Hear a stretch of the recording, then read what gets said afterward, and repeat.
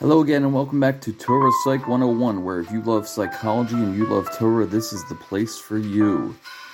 So, we are up to Parshas Lech Lecha. Lech Lecha tells us the story of how Avram is told to leave his homeland and go somewhere else. He's not really told exactly where he's going to go, but we all know that Avram was given 10 tests. And when I asked 10 random people which of the 10 tests was the most difficult of all those tests, the vast majority have told me, and this is just anecdotal of course, but they've told me that Akedas Yitzchak, the command to kill your own child, was certainly the greatest test.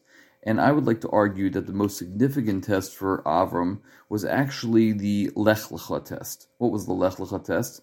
So let me start by asking two basic questions, one very famous and one maybe a little bit less popular.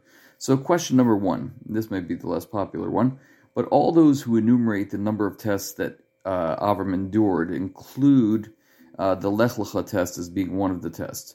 And it doesn't make too much sense to say that this was a test if, together with his test of leaving his homeland, he's promised fame and fortune and children. So what kind of test is that? If I was told to pick up and leave and be given so much in return, such as fame, fortune, and children, who wouldn't go? So question number two is the question that is a little bit more famous, and that is the question regarding Sarah. So we know that Sarah was one of the four most beautiful women in the world. Not a typical thing to ignore. So why did Avram just realize now that Sarah was beautiful? So a lot of people ask this question, and some suggest that, of course, Avram knew of her beauty, but until now, Avram only saw her for her inner beauty, but didn't express his recognition of her outer beauty until this point. So I would like to expound on this idea that might be able to help us understand this whole Lech Lecha conundrum. So from my view, Avram was a very spiritual guy. He's a very spiritual man, not a very materialistic person. And even though he was blessed with everything, as Hashem says, V'Hashem berach es Avram bakol, he didn't have this like massive palace. He had a humble little home which didn't even have any doors. And when he was told that this will be for your benefit, meaning this move that you're leaving this place is going to be for your benefit and your pleasure, that in itself was the test. To leave a non-materialistic place, to go to a place where he's going to be given so much materialism, that was a huge test and perhaps the greatest test of all. And perhaps Avram felt that by being given so much, it's going to challenge his faith, because he's no longer going to feel that need to daven and connect with Hashem for all that he wanted. And this is what Avram was. This is what he did. Avram was the type of person who woke up early, and he even instituted the tefillah of Shachris, the morning prayer. So he wasn't into doing what was easiest. He was into doing what was best. And when you're out of your non-materialistic element, you start seeing things in a whole new way, which is why he now noticed the physical beauty of Sarah. Because basically, according to Torah Psych 101, his cognitive schema just changed with a move out of the land that he was brought up in.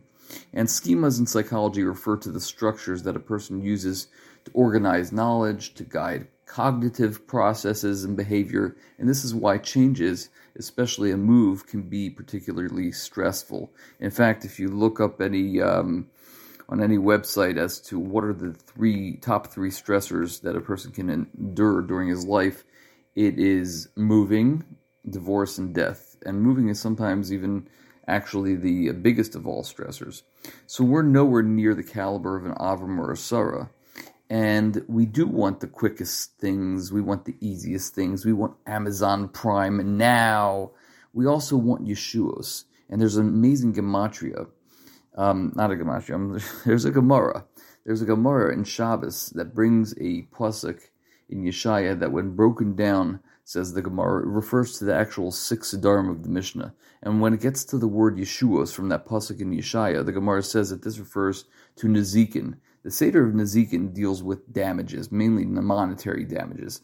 So what does monetary matters and monetary damages have to do with Yeshuos or salvation?